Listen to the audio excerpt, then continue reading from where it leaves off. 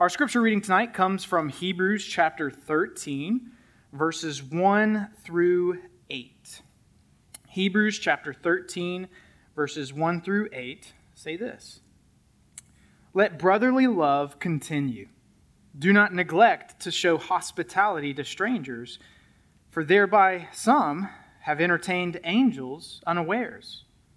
Remember those who are in prison as though in prison with them, and those who are mistreated, since you also are in the body. Let marriage be held in honor among all, and let the marriage bed be undefiled, for God will judge the sexually immoral and adulterous. Keep your life free from love of money, and be content with what you have. For he has said, 'I will never leave you nor forsake you.' So we can confidently say, 'The Lord is my helper. I will not fear. What can man do to me?' Remember your leaders, those who spoke to you the word of God. Consider the outcome of their way of life and imitate their faith. Jesus Christ is the same yesterday and today and forever." Let's pray. Lord God, we thank you that you are the same yesterday, today, and forever. God, that you are consistent, that you are faithful, and at the core of who you are good. You are good to us. And so, God, we come in here to thank you and to continue in right relationship with you as we have been atoned of our sins by the blood of Jesus Christ. That's how we have access to you, our good Heavenly Father. And so, God, we come to you tonight asking that we would be satisfied in who you are and how you give. God, as we look tonight at what it looks like to lay up treasures in heaven as opposed to earth, God, I pray that you would teach our souls, that at the heart level, we would be motivated to pursue a life devoted to you, not to acquire things on this earth. God, we know that our hearts need to be taught that because they will not do that of their own accord. And so, God, we just submit our hearts to you. We ask that, God, you would move in us, that we would freely surrender our lives to you and how you would have us to live, how you would have us to pursue things in this world that are temporal, and how, God, we would leverage everything for your kingdom, treasuring the things of eternity to enjoy forever. So, God, would you bless us tonight as we dive into your word, as we worship you for all that you are and all that you've done. God, we love you, we thank you, and we praise you. In Jesus' name, amen. Back in January of 2019, a show premiered on Netflix called Tidying Up with Marie Kondo. If you don't know who Marie Kondo is, she is a home organization guru. She goes into people's homes and helps them declutter and get things organized. A few weeks after the show premiered, there was a sudden surge in donations to thrift stores all across America as people held inanimate objects in their hands and decided whether or not that item sparked joy for them. They asked the question, does this spark joy? That was her kind of little catchphrase. Now, I'm not here to knock Marie Kondo. In fact, I've actually kind of used some of her techniques in my own life, in my own home. That's not what I'm here to do. But I can't help but be reminded by the words of Jesus that we're going to look at tonight about what he says about laying up treasures in heaven. So if you have your Bibles, I want to invite you to turn in them to Matthew chapter 6 tonight. Matthew chapter 6, we're going to be looking at verses 19 through 24. Throughout Matthew chapter 6, Jesus has been teaching about heavenly rewards. He talks about giving and praying and fasting and doing these things in secret where only the Father can see them take place. So that your Father who sees in secret will reward you. And so we're going to continue on looking at the passage that we have to look at tonight and seeing a summary of what has been leading up to this passage of the rest of Matthew chapter 6.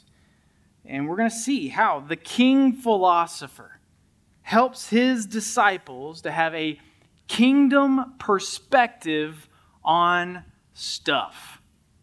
How do we have a kingdom perspective on stuff? So hopefully you found Matthew chapter 6. We're going to look at verses 19 through 24.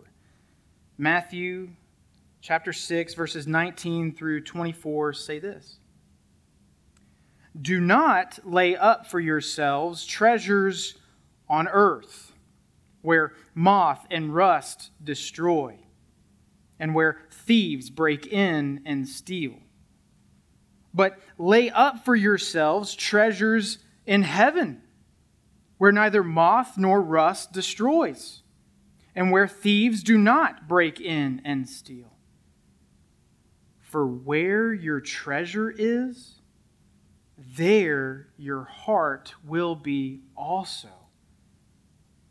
The eye is the lamp of the body. So if your eye is healthy, your whole body will be full of light. But if your eye is bad, your whole body will be full of darkness. If then the light in you is darkness, how great is the darkness! No one can serve two masters, for either he will hate the one and love the other, or he will be devoted to the one and despise the other.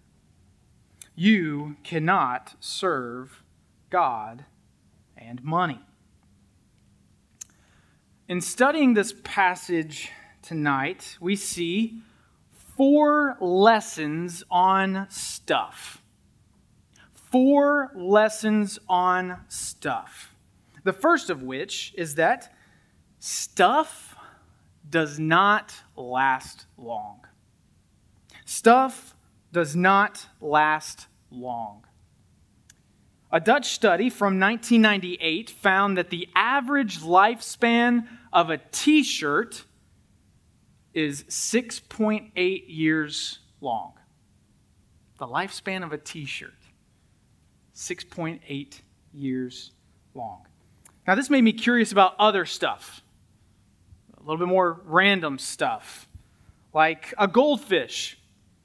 The lifespan of a goldfish is 5 to 10 years, assuming you get the goldfish from the pet store and not from the county fair. Right, you've probably been there where you win the goldfish, and by the end of the week, you're saying goodbye to that goldfish. A PS4, 4 to 7 years until you need to replace the parts. But who would actually do that? Just wait for the PS5 to come out, right? A trampoline, 3 to 8 years. You would be better off spending your money on a bouncy castle, which lasts 10 years. A dartboard, 2 years. A pool table, 5 years. A toaster, 6 to 8 years. A juicer, 10 years, which is also the same lifespan as a mailbox, which is 10 years. A kitchen table, anywhere between 5 and 20 years. A 4K TV, 80,000 hours to 100,000 hours. I'll let you do the math. I was a little too lazy to do that. Bottom line, none of it lasts. Stuff does not last long, which is why Jesus commands us, do not lay up for yourselves treasures on earth. It's a dual command. He gives that command and then he gives another. Stuff doesn't last. Instead, he commands, lay up for yourselves treasures in heaven. And this is what he's been saying throughout chapter 6, up to this point, when he's been talking about giving and praying and fasting. Right? He says, when you give to the needy, do not let your left hand know what your right hand is doing, so that your giving may be in secret. And your Father who sees in secret will reward you. When you pray, go into your room and shut the door and pray to your Father who is in secret. And your Father who sees in secret will reward you. That's right, Daniel. When you fast, anoint your head, wash your face, that your fasting may not be seen by others, but by your Father who is in secret. And your Father who sees in secret will reward you. That's right. Giving, secret, Father, reward. Praying, secret, Father, reward. Fasting, secret, Father, reward. He's talking about laying up treasures in heaven. Jesus is not talking about earning a jewel in your crown, like some sanctified merit badge. That's not what he's after. That's not a heavenly reward. No. The reward he speaks of is a greater capacity to enjoy God. That's the reward he's talking about. It's a greater capacity to enjoy God. The more you give, pray, and fast in secret, the greater your sensibility will be for what the king philosopher is doing as he ushers in the kingdom. You're more aware. You have a greater capacity to know and understand and enjoy what God's doing when you give, pray, and fast in secret. And when his kingdom is complete, you will have always and forever a greater appreciation for what has occurred. That's the heavenly reward. You can't stick that in a PS4 and play it. You would be better off gaining a reward you cannot see now, but will one day reap in heaven. You would be better off storing up treasure that you cannot fully appreciate now, so that one day you will appreciate it in full for eternity. That's a heavenly reward. That's treasuring eternal things. And Jesus gives us two reasons in particular in this passage for why that's the better option. One, destruction, symbolized by moths and rust. The second, robbery, because of thieves. Have you ever had something that you value destroyed beyond repair? It doesn't happen to me very often. But when it does, I don't know how to handle it. Most recently, it was a jacket, my favorite jacket. The zipper broke. Just as it's getting cold outside. My favorite jacket, the zipper broke. And the most frustrating thing is it looks like it should still zip up. Like I can't tell what part of the mechanism isn't working anymore.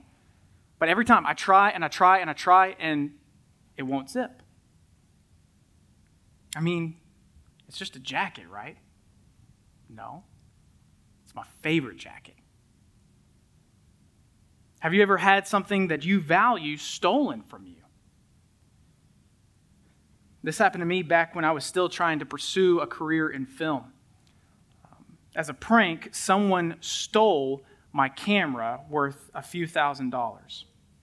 In that moment, when I noticed that it was missing, my heart sank and anxiety bubbled up and worry filled my brain as I wondered, where did this go? It wasn't just a camera worth a few $1,000s. No, it was my path to fame and to self-glory. So that when it was taken, in that moment, anybody near me, I lashed out at them because no one could be trusted. Which brings us to our second lesson. Stuff can captivate your heart. Stuff can captivate your heart. We see that in verse 21, don't we? For where your treasure is, that's where your heart will be also. I invested a lot of wear and tear in my favorite jacket. I invested a lot of potential and ideas through that camera. And in doing so, I passively surrendered bits and pieces of my heart to inanimate objects. And they were more than willing to take the heart that I was willing to give. And if I'm being honest, it was difficult to take my heart back. Stuff can captivate your heart.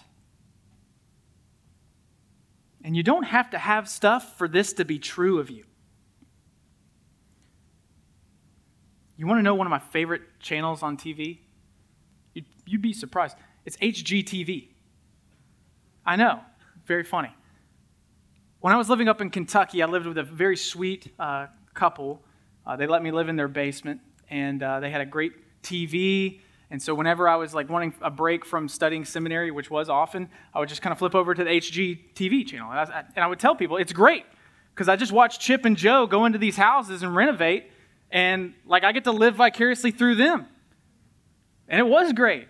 What I told people was like, look, this is a win-win for me. I can't renovate a house for two simple reasons. I don't have any money, and I don't have a house.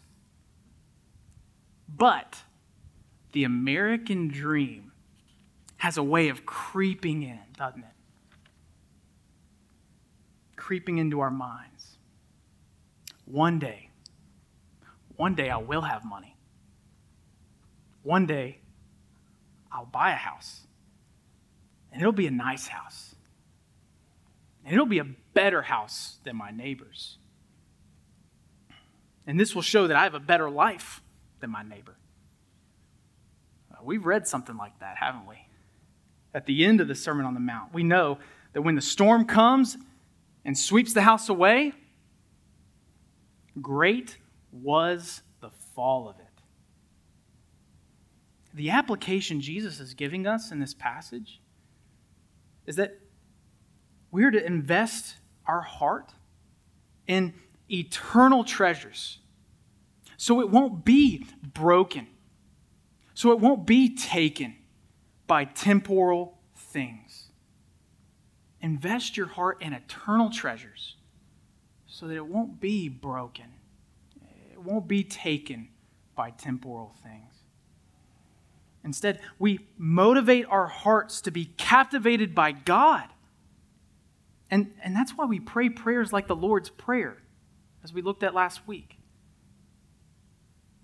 Your kingdom come. Your will be done on earth as it is in heaven. We motivate our hearts in one another by holding each other accountable and asking about purchases and asking about how we live. We don't compete with one another.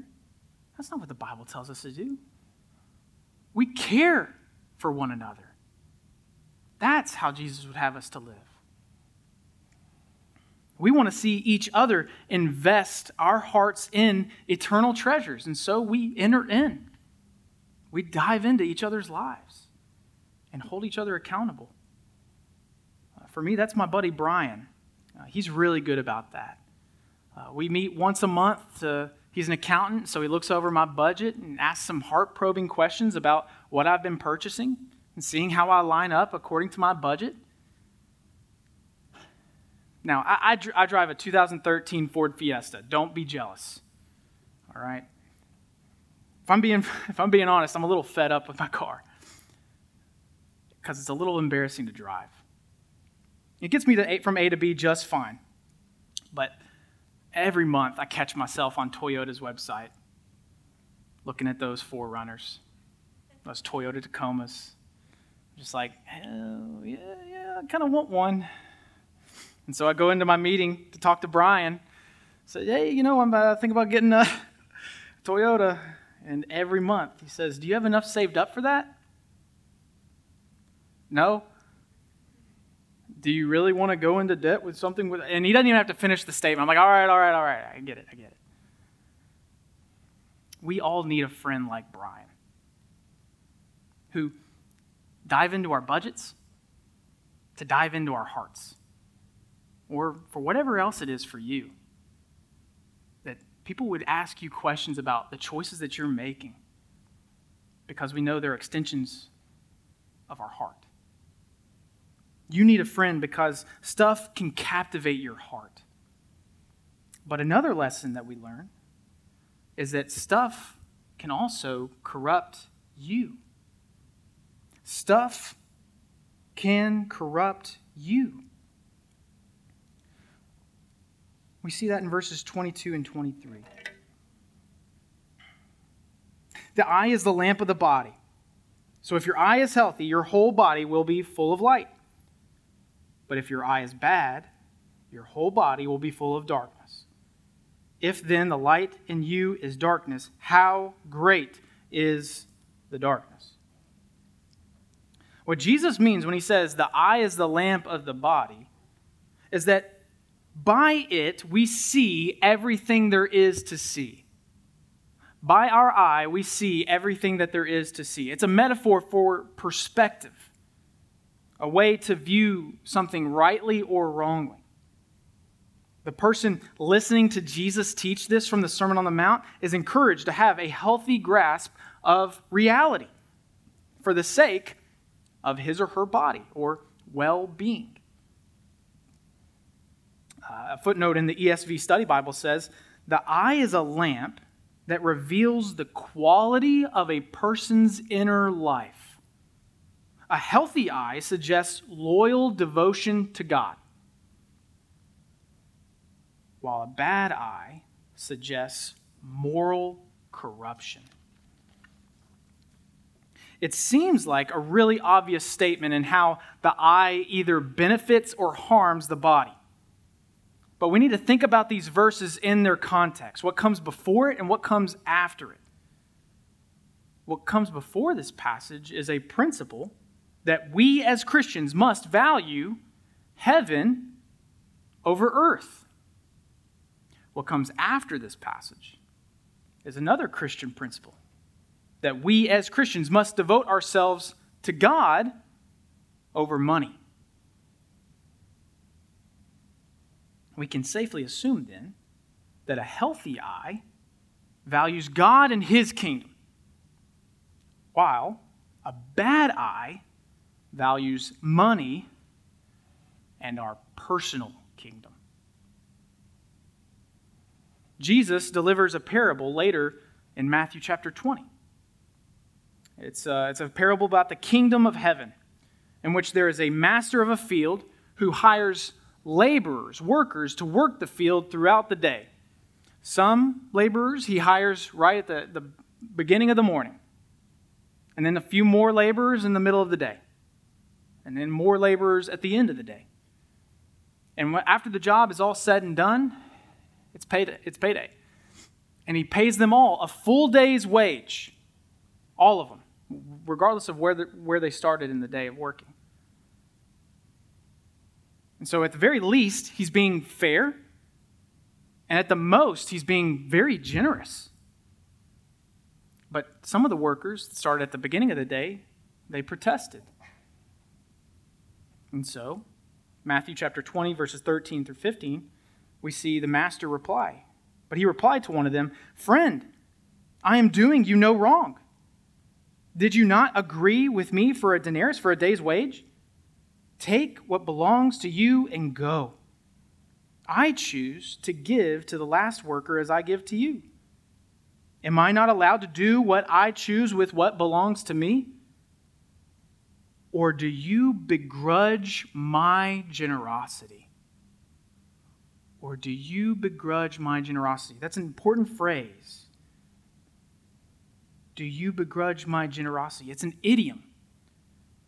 In fact, when you go into the Greek, it says something different literally. When you translate literally from the Greek, you know what it says? Is your eye bad because I am good? Is your eye bad because I am good? Where else have we heard that phrase? Is your eye bad? It's from the Sermon on the Mount. How interesting. And so we see, no pun intended, what is meant by a bad eye. Are you stingy? Are you not gracious? Are you not generous?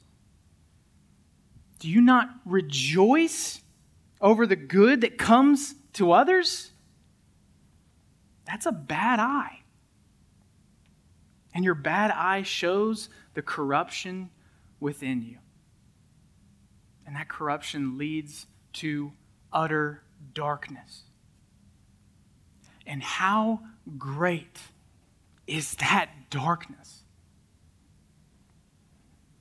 Stuff can corrupt you. And finally, stuff can push God away. Stuff can push God away out of your life. See that in verse 24. No one can serve two masters, for either he will hate the one and love the other, or he will be devoted to the one and despise the other. You cannot serve God and money. The dichotomy that Jesus is establishing here for his audience is a matter of fact. It's not up for debate. One cannot serve God and money because the two will be rival influences when love and devotion come into play. We can either exclusively be devoted to God or exclusively be devoted to money. Warren Wiersbe says, it is not wrong to possess things, but it is wrong for things to possess us. What he's talking about there is idol worship. Worshiping something other than God. There is a case to be made for pursuing God and knowing that he is good to bless and being able to be generous with whatever he blesses you with. There's a case to be made for that. But how often and how easily do we see that take a turn for the worse and sour someone's soul? You get the job you always wanted. You get the promotion. You make that deal. You trade out your master depending on the digits you rack up in your bank account. And you end up pushing God away. It isn't worth it. It's not. Matthew 16:26 says, "For what will it profit a man if he gains the whole world and loses his soul?" For what will it profit a man if he gains the whole world and forfeits his soul? It's not worth it. It isn't. It was about 10 years ago that I recognized there was an unhealthy pattern in my life, and I prayed a really dangerous prayer. I don't say this to make much of me. I say it to make much of God. I prayed, God, give me exactly what I need. No more, no less. That's a dangerous prayer. What if he answers that? He will give you exactly what you need. No more, no less. I can tell you, God's good to have answered that prayer in my life. I mean, you look at me, I don't live a luxurious life. I wear $5 polos from Kohl's. I drive a 2013 Ford Fiesta. I'm not saying you have to live like I live. I'm just saying I know that these are fleeting things. That I've made my life about leveraging everything I am and everything I have towards God's kingdom as a faithful servant of Christ and as a steward of the gospel, that is my life's ambition. And Lord willing, that will always be my life's ambition, regardless of how much or how little I have to my name, because I'm devoted to God. Not man, not money, not any made thing, but to God and God alone. I love the words of Charles Spurgeon. Hold everything earthly with a loose hand, but grasp eternal things with a death-like grip. That's good. I got to say it again. Hold everything earthly with a loose hand, but grasp eternal things with a death-like grip. What are you grasping for? What captivates your heart? I pray that you would invest your heart in eternal treasures. That your heart would not be broken or taken by the temporal things of this world. God, I pray that would be true for us. That you would invest your heart in the eternal treasures that will always be there in eternity for you. So that your heart in this life on earth would not be broken. It wouldn't be taken by the temporal things, the fleeting things of this world. That's what I want for you. That's what I think Jesus would have us to do in reflecting on this text. This is Jesus' rebuke against your love of stuff. Investing your heart in stuff is materialism. And you don't have to have stuff to be a materialist. Jesus is correcting the way you collect stuff, the way you view stuff, the way you desire stuff. Now, I know we all have our hobbies. I think there's a time and a place for that. But we would be wise to remember the old adage. You can't hitch a U-Haul to the back of your hearse. Did you get that? You can't hitch a U-Haul to the back of your hearse. We'd be wise to remember that. There are no storage units in the kingdom of God. Jesus says, I go to prepare a place for you, not I go to prepare a place for your stuff. Jesus doesn't give a lick about your stamp collection. He is after your soul and the eternal well-being of those around you, wherever you go. That's what he cares about. That's what he's after. And what's really cool is we have some great application leading up to this passage, don't we? If you don't know where to start in laying up treasures in heaven, give, pray, fast.